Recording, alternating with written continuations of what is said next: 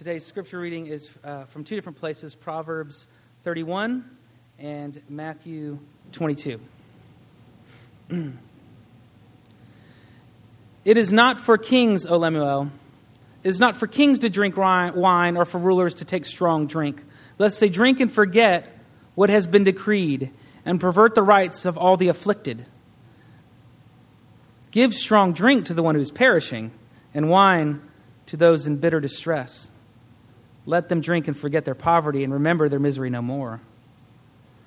Open your mouth for the mute, for the rights of all who are destitute. Open your mouth, judge righteously, defend the rights of the poor and needy. And in Matthew 22. Then the Pharisees went and plotted how to entangle him in his words. And they sent their disciples to him along with the Herodians, saying, "Teacher, we know that you are true and teach the way of God truthfully. And you don't care about anyone's opinion, for you're not swayed by appearances. Tell us then what you think. Is it lawful to pay taxes to Caesar or not?" But Jesus, aware of their malice, said, "Why put me to the test, you hypocrites? Show me the coin for the tax." And they brought him a denarius. And Jesus said to them, "Whose likeness and inscription is this?" They said, "Caesar's." And then he said to them, "Therefore render Caesar the things that are Caesar's, and to God the things that are God's." When they heard it, they marveled, and they left him and went away. This is the word of the Lord. I'm Howard Brown, the senior pastor here at Christ Central Church. And one thing we've been trying to be a little bit more careful about doing is recognizing your contribution to what goes on here at Christ Central, even though you may think it's small or not much of a big deal. Our regular musician, Hanak Hickman, is away dealing with some family issues this morning, so he was unable to join us. And we had Galen, musician you saw up here, step in and did a great job for us. But our musician Hanak likes to play the organ. He likes to play the pedals. But we didn't have a seat for him to sit down on. So our very own Brad Spinks made a bench for him. And I sit over here every week and look at this bench. Look at this thing, y'all. I'm sorry, I'm just taking a little pastoral privilege here. I'm just impressed by it, right? It's heavy. Oh, my gosh. You see this thing? Yeah. I'm impressed by it. If you aren't, and for all you green people, it's recycled plastics. Right? And then for you artists, there's a little design on the side and everything. And for you engineers, ain't nobody falling off this one. Thank you, man. It's the small things that matter, y'all. You believe it or not, for the glory of God. And I sit over here every week and I say, I'm going to say something about that bench. You do chairs and beds. I need a big pastor's pulpit chair. I can at least sit in it for 1 week and then God will kill me before I get to sit in it again.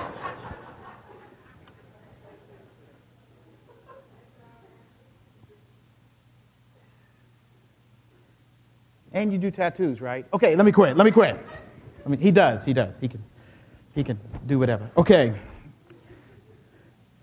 Today we will end our sermon series on God Blank America. Take a couple of weeks off and then we'll start into a new sermon series. I'm not sure the name of it yet. Something about the truth behind our fantasies. But it still ain't developed yet, so I shouldn't have said anything. But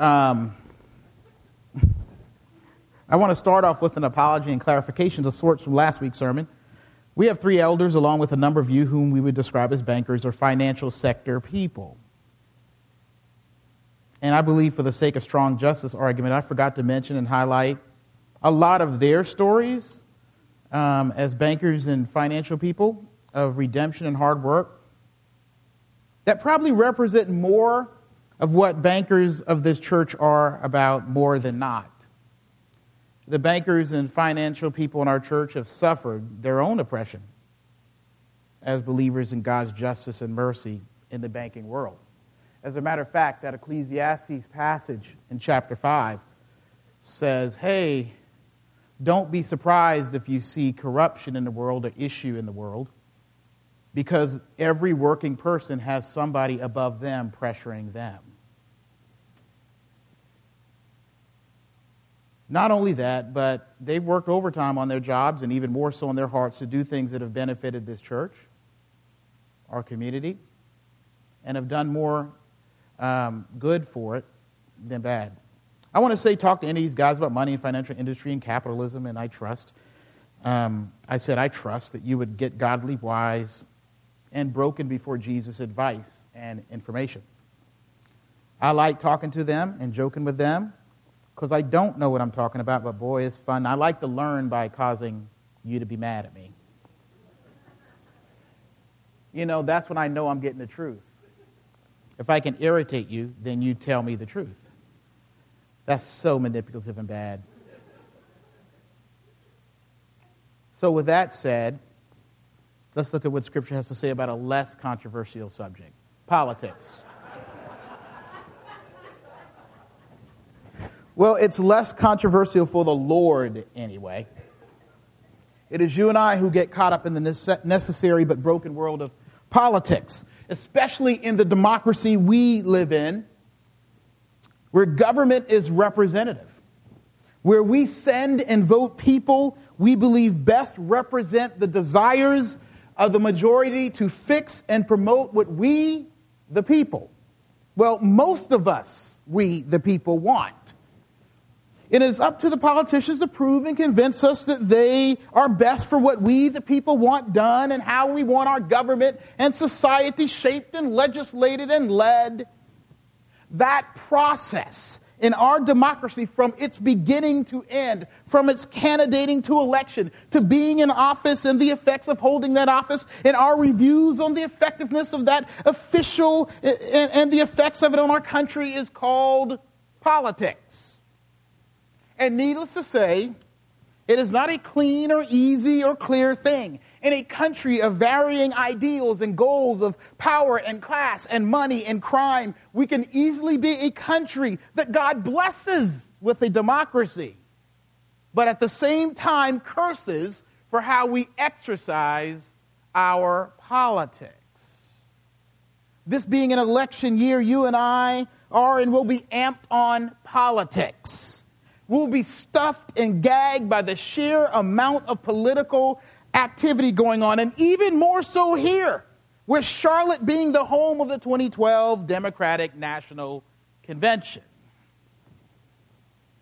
The Lord provides, though, you and me in our world direction and relief and redemption for our politics. God demands that the needs of a nation's people, number one, be addressed through politics. Secondly, God puts limits on what politics can do. And finally, God is the Lord of politics. Look with me at the passage in Proverbs written to a king by his queen mother, and she says this to him about leading, and we're reading it again, basically. It is not for kings, O Lemuel. It is not for kings to drink wine, or for rulers to take strong drink, lest they drink and forget what has been decreed and pervert the rights of all the afflicted. Give strong drink to the one who is perishing, and the wine to those in bitter distress. Let them drink and forget their poverty and remember their misery no more. Open your mouth for the mute, for the rights of all who are destitute. Open your mouth, judge righteously, defend the rights of the poor and needy.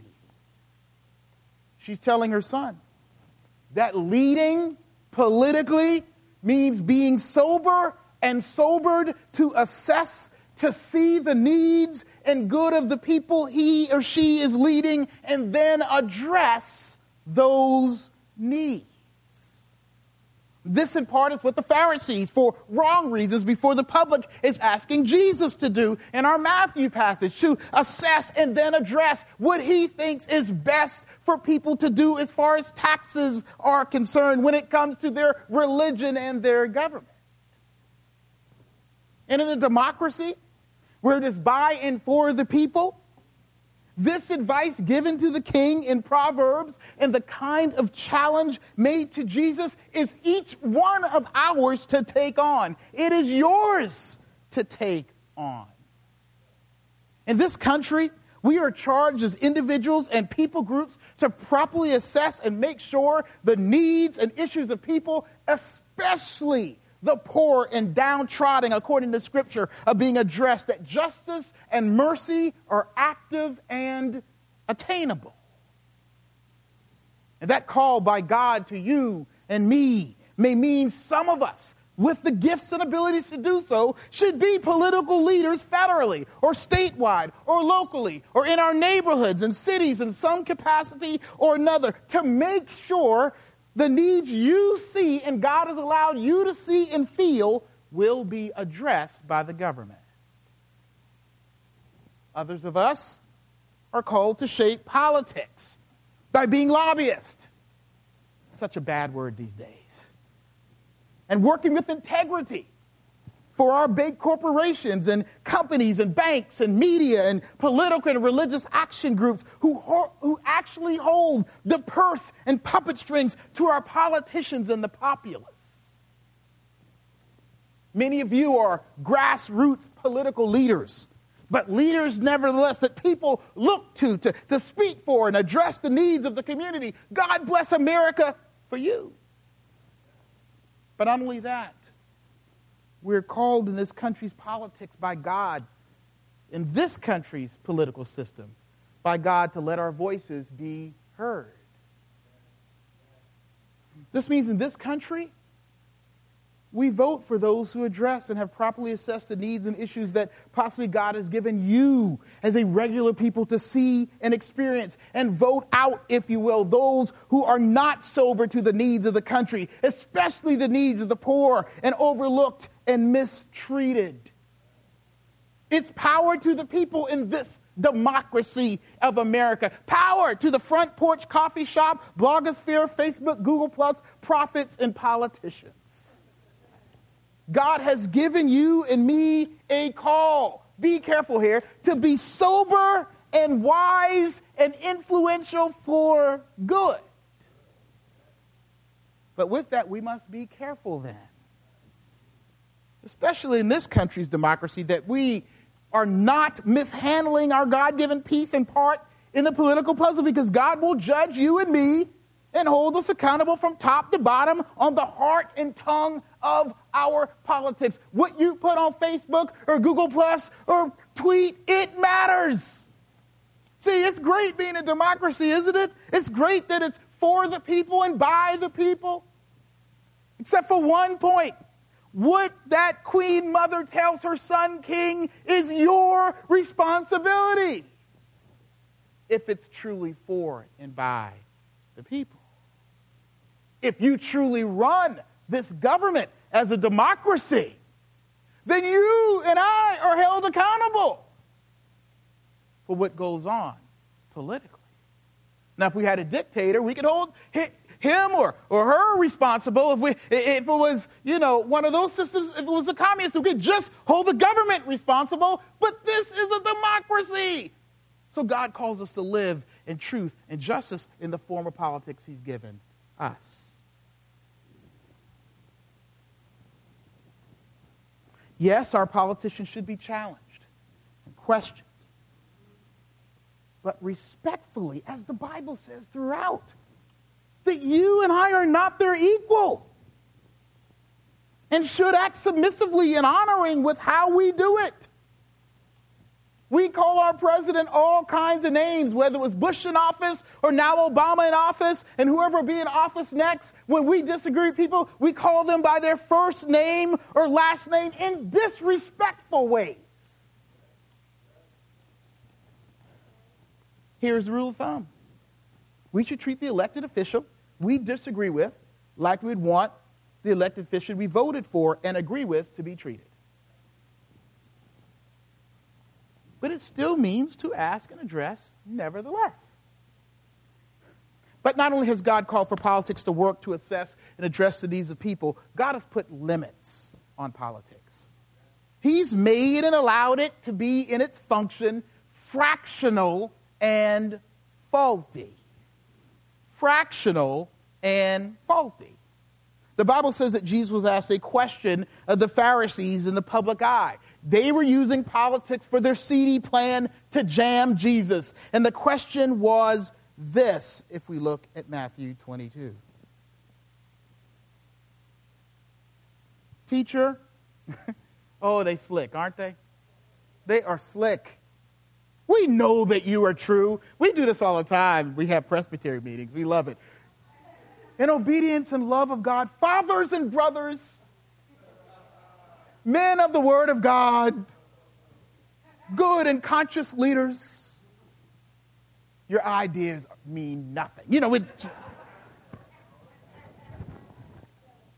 But they do it, right? Teacher, we know that you are true and teach the way of God truthfully. What a lie. And you do not care about anyone's opinion, for you are not swayed by appearances. Tell us then what you think. Now look at verse 15. They did this to entangle him.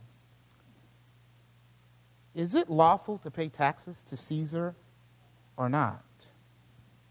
Now what is complicated is that Julius Caesar has taken over the republic and made himself an emperor, which meant he had final and decisive power over the councils and senate and people. It would be like, we're kind of a democratic republic, I think, in some degree, and, with the big companies. Let's not get into that right now. So, anyway, Julius Caesar, imagine somebody coming. America is so divisive and acting up. One great military leader comes in and says, President Obama, you still work here, but I'm in charge. This is what Caesar did. He came in. And so here's what's going on. What they're doing is, what is complicated is that Julius Caesar's taken over the republic and made himself an emperor, which meant he had final and decisive power over the councils, the senate, and the people. In fact, he declared himself a Messiah, a king, a small g God. He was divine, if you will. And so they knew that if he demeaned Caesar, if Jesus demeaned Caesar, he would be put to death. But if he raised Caesar, he would anger the monotheistic religious Jews. But Jesus declared what was true about politics in his answer. He says this. Verse 20. They brought him a denarius, a coin for tax. And Jesus said to them, verse 20, whose likeness is in inscription is this? They said, Caesar's. Then he said to them, therefore render to Caesar the things of Caesar, and to God the things that are God. When they heard it, they marveled, and they left him and went away. What does this teach us about politics? Politics are fractional, which means that there are some things that it can do and can't do. There were some things Caesar and his power could do, and if you read the history of Caesar, I read a little bit this week, not enough to be an expert like some of y'all. I took Roman history in college, but not enough to be the expert on the psychology behind Caesar's rule. But apparently, there were some things Caesar in his power could do and buy, but there were some things only God could do. And that there were some people for Caesar and felt helped by him, and there were some of those who didn't. Why? Because politics is limited. It can never in one or even two people be the whole help for all people. It will help one and hurt the other and not help as much the other. It will be moral to one and not so moral to another. It will do good for some and not for others. And literally it cannot address and assess everyone all the time and all in time.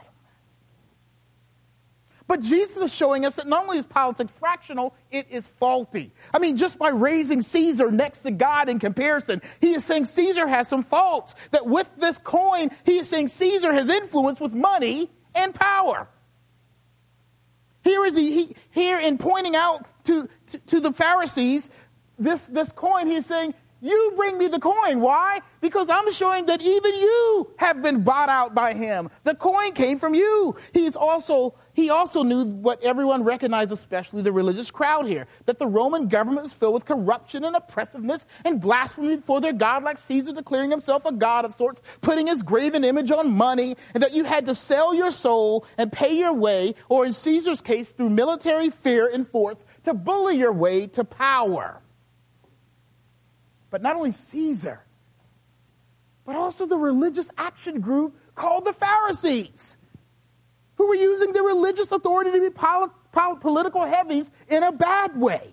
This is all the corruption of politics converging all at once in Jesus' answer. And the Pharisees knew it too, that politics were sticky and yucky enough to trap a good man, if he's only a good man, like Jesus. And Jesus turns it all to make this point. Your, Caesar's, politics, religious, politics are faulty. They can bring out your limitations and faults because human beings are faulty and the world is broken and faulty. And what does the fact that politics being fractional and faulty mean to us? There is no one and sure political answer to the problems of this country. There is no political silver bullet for the economy and the morality of America. There is no political system that represents you perfectly, a party that represents you perfectly, and yet is sustainable and electable all at the same time. I've got a great politician in my mind, but that person would never be electable. There is no purely right or correct or liberating or helpful all political party philosophy of government or political candidate or elected official. There is no such thing or person. Why? Our candidate may lie or stretch the truth and tell us things or make grand promises that they can't possibly accomplish in 4 years. They will oversell you and undersell another important group or issue to see which way is better to get into office. Also understand that your one issue candidate that's voting for a candidate that supports your one or two important issues and not the many others means we as a country will end up having a real unbalanced, fractional, and faulty government if your one or two issue person ends up in office. We are teasing, fighting each other for good stuff, but also fighting and fussing over what is faulty and fractional, and fussing over what is, it is, and not comprehensive to what God calls for ever. And yet we're willing to lose everything for it. Friends and church and neighborhoods. We're just ready to put it all out there and cut folk down and act crazy with no kind of dignity for a faulty and fractional politician or political party. That's crazy. Render unto Caesar's his faulty, fickle, and fractional system. Render, that means exercise mercy and justice within it, but render unto God, which is perfection, the things that are God.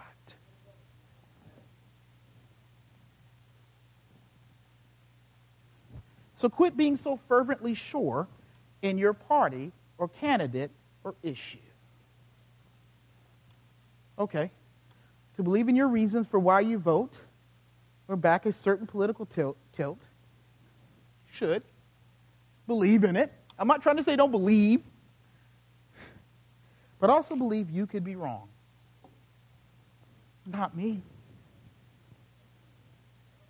The Bible says this is wrong. That is clear. But the Bible is clear about 1,000 other issues. You might have absolute truth, but you don't absolutely have all the truth. And hey, look, I'm sort of, when it comes to the Bible, I'm conservative. When it comes to Scripture. Politically, I'd rather stay as anonymous as possible with y'all. If you want to check me, I'm an independent. What's that mean? I'm nothing, right? Trying not to be a lightning rod except for the word of God in here. Y'all can get mad about that.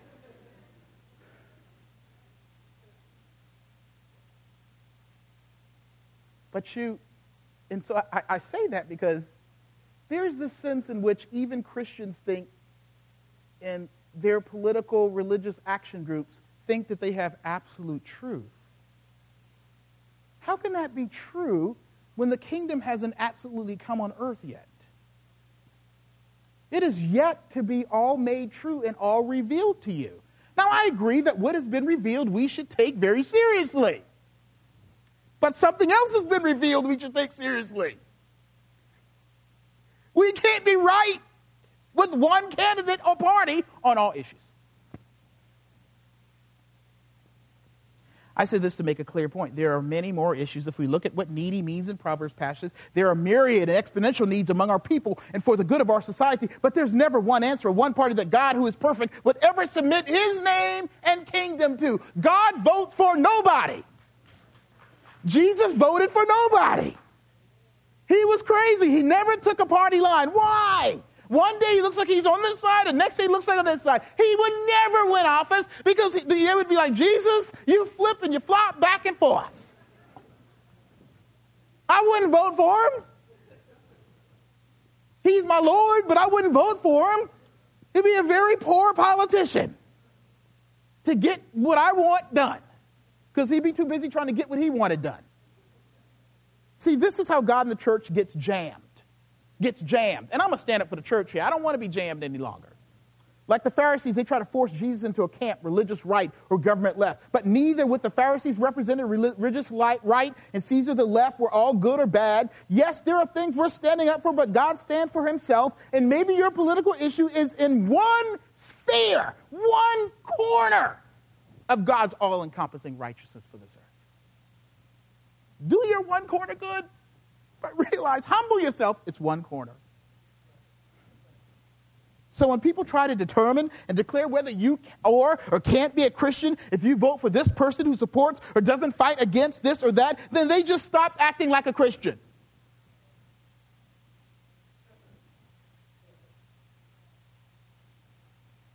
Because with such statements, they have rendered the things of God to Caesar, to a political system or party, and that can't happen. Don't put Jesus in a jam.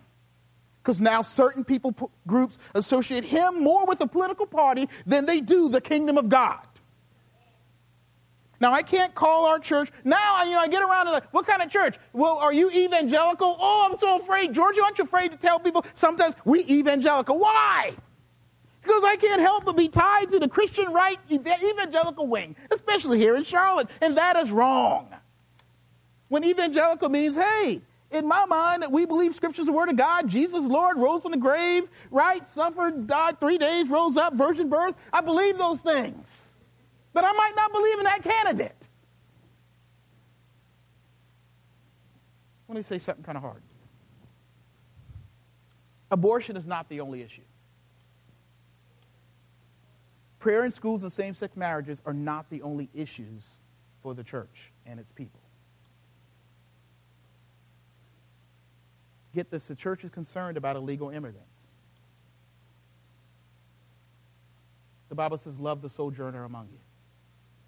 What's that mean? We need to take time to think about that as much as we thought about the other issues. What's it mean? The rights of women. Fair civil treatment as far as legal contracts or union are concerned.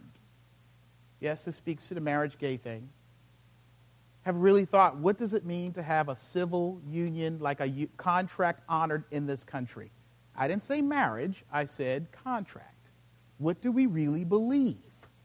I'm not saying I disagree or agree with any part of this. I'm just saying, have we given it thought? Or are we sold out to a political line? The church is called to love gay and lesbian people. The church loves the poor and is concerned about the welfare of the poor. And, let me say and, because this is how Jesus won't be elected. And is concerned about the unborn. And is concerned about the God-ordained definition of marriage.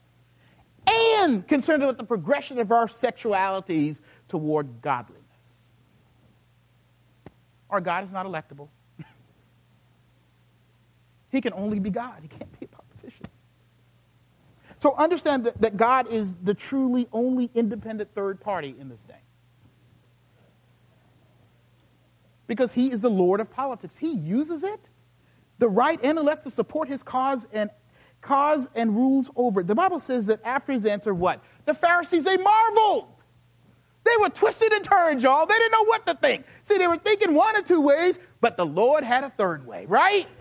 Jesus always has a third way. That's what makes it hard to work with Jesus sometimes. I'm not the senior pastor. Jesus is the head of this church, and sometimes he has a third way of doing it, and I don't like it. You know how he exercises this third way? He don't ask, he just does it. You know, hey, we got this idea we're going to do at our church. Boom, something else happens. Great. The Bible says they marveled. Do you know what Jesus, God, come in the flesh, did? He became the Lord of politics. He actually used the silver tongue and shrewdness of the best politician to get out of the snag of politics. You know, CNN or Fox could not snag Jesus, y'all. No one can convince or massage and move the room and tell people what they do and don't want to hear for all the right reasons, with the right words at the right time, like the Lord Jesus. A political debate with Jesus in it would turn into story time. Because he would have all the other candidates end up sitting crisscross applesauce on the rug before him like little children. They would marvel. Tell us about the healthcare issue, Jesus. You just got to heal everybody one day?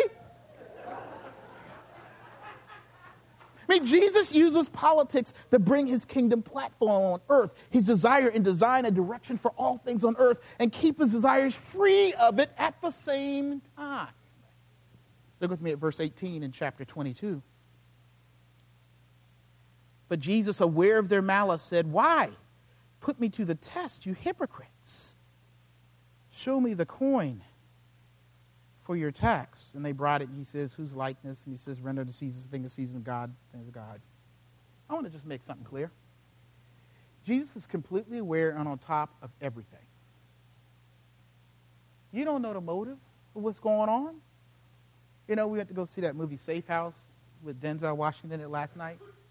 The Bourne Identity, all of them. There's always some conspiracy, right? Even our good government, right? To keep you safe at night, they got to do something wrong on somebody else's country. You know what I'm saying? And I'm sitting there thinking, I don't want to know. You've said that to yourself. I don't want to know what they did wrong. I just want to wake up feeling good and safe.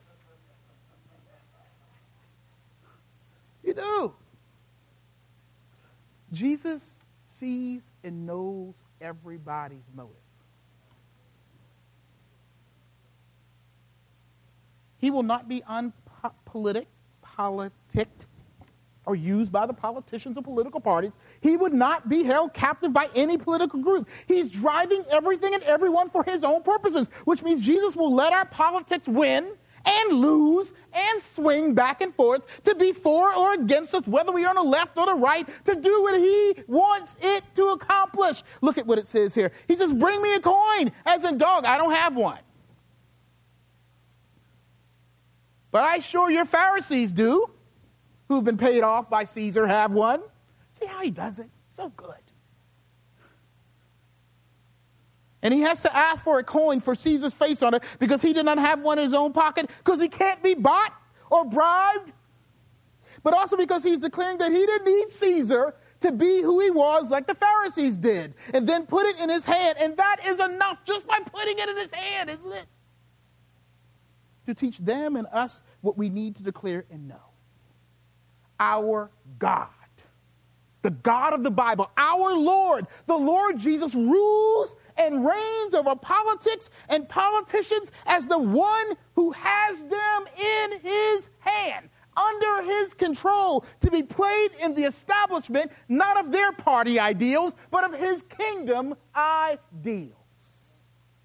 And holding up the coin in the way he did, Jesus unites church and state, declaring that God will use the state for his purposes on earth, but separates church and state by pointing to the fact that God does not belong to the state or work for the state. This is God's country. Why? Same reason Iran's God's country.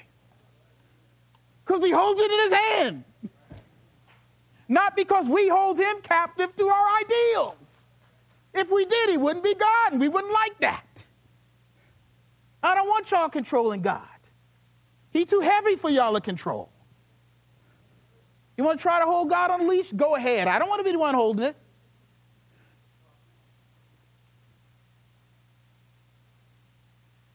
So we pray when we vote with humility. We don't pull that lever with assurance because we're right. We're sure God's given us belief and passion. And we pull that lever with that too. But with your belief and passion, you're humbled, saying, oh, by the will, Lord, your kingdom and will come regardless of what happens when I pull this. But Lord, I do it out of obedience to my call in this democracy. Cha-ching. And it's important to be informed of what's going on. I'm not trying to say be ignorant. Oh, it's all God. Blah, blah, just push buttons. I'm not saying that. Because then you'd be breaking the rule of assessing and addressing the needs of the country that you, the people, run. Oh, it's all kind of in between, isn't it? And regardless of the results, we can live in peace and relax and rest in him and even exercise our political muscles with humility and ultimately loyalty to him because our God never lost us, his people, because of who is elected. Here's the takeaway from this. No one can stop what we like to call the virus of the church. With Christ as its power and ethic and leader from changing, nothing can stop that from changing things despite the politics. What we do here at this church, when we talk about the God Blank America sermon series, is getting you ready, as the Bible calls us to, for the collapse and disappointment of your own forming, and that is yours, or also the collapse and disappointment of the political system and how it will let you down and how you may possibly lose in it. You will be disappointed. Your guy will not win. Your woman will not win. Your party will let you down. Now what? Pack up our toys and go home? That's not what my scripture says. Love of neighbor and love of God continues despite who is in office. Politics is fractional and it's faulty. So what isn't being done? Church of God, people of God, get out there and do it. This is what the Lord is calling us to. Render unto these things of Caesar's and the things of God unto God. And God says mercy and justice are not an option based on the political landscape. It don't work that way. Lord, well, you know who's in power now? Oh, no. Oh, yes. Time to get to work. Time to trust the power of God over and against a crazy and confusing political world.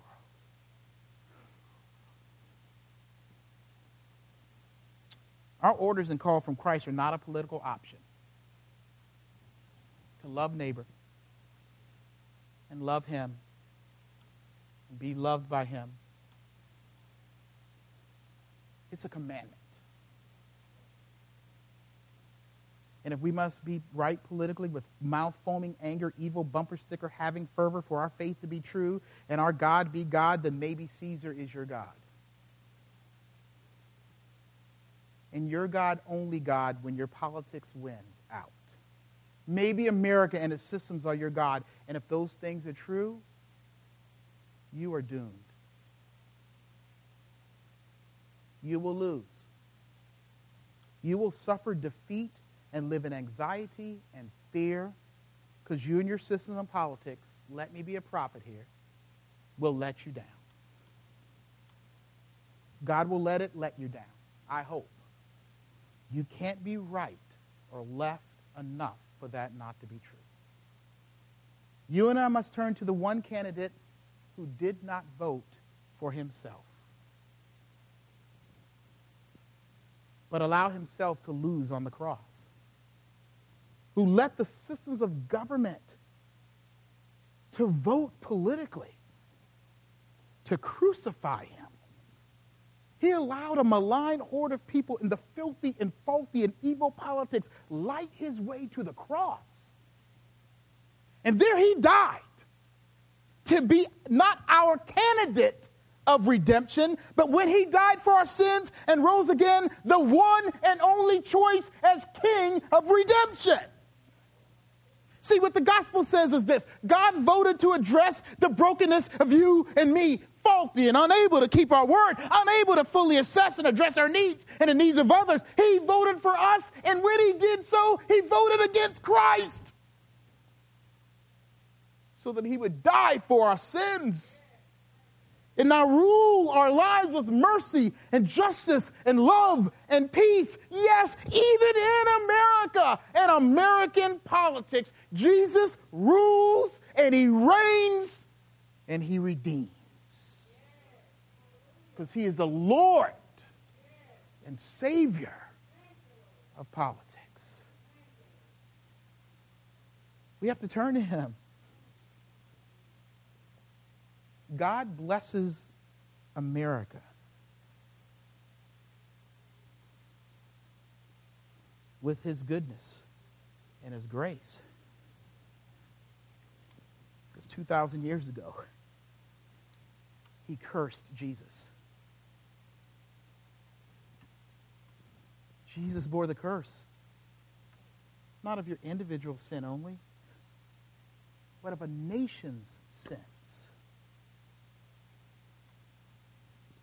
against him, against God.